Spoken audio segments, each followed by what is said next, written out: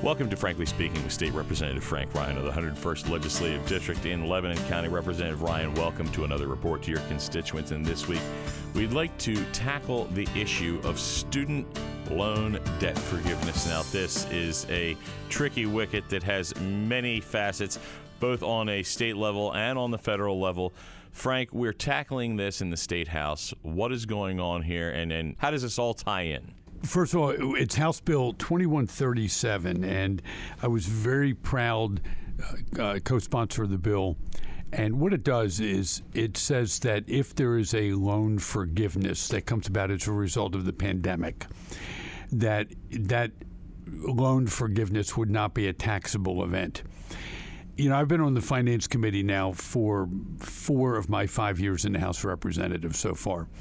And one of the things that always concerns me is that the Pennsylvania tax code is so antiquated that we have such massively different tax treatment for different taxable events or non-taxable events in Pennsylvania versus what the federal government does, which makes it almost impossible for the average Pennsylvanian to do something.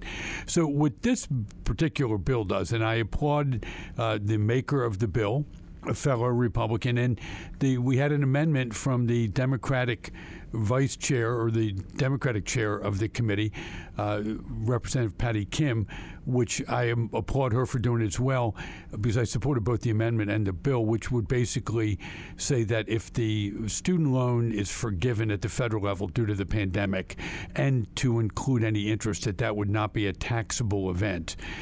Right now, under debt, a lot of people are not aware of this. If there's a forgiveness of indebtedness, it's actually taxable at the federal level and the state level. Yeah, and when you're talking about tens of thousands to hundreds of thousands of dollars of student loan debt, that can be a real tax burden. It's unbelievably so. In fact, I specialize in keeping companies out of bankruptcy. That's what I did for a living.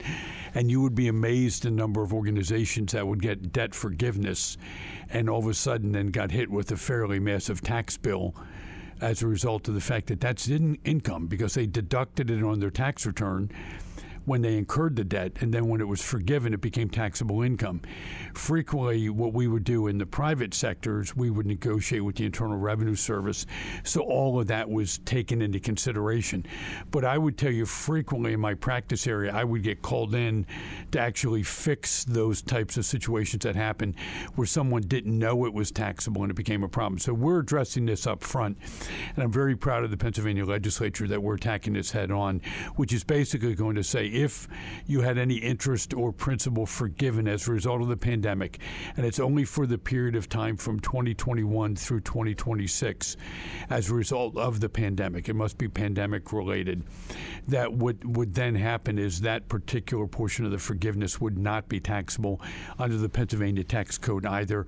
I was very pleased to see that the Pennsylvania Department of Revenue was supportive of our efforts in this regard as well. And that's all part of my overall pledge that we need to start getting the Pennsylvania tax code more logically based and reflective of the economic reality of what's taking place for our citizens. And what I would really like to do in many cases, not all cases, but in many cases, is have tax parity, that which is taxable income at the federal level is taxable income at the state level, and the same thing with charitable deductions and other deductions. So let me give you an example.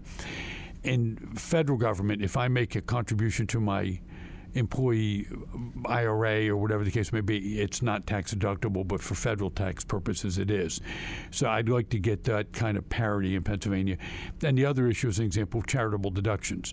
You can deduct a charitable contribution on your tax return up to a certain limit, assuming you go beyond the different limits, the standard deduction limits on your taxes, but you can deduct them, generally speaking.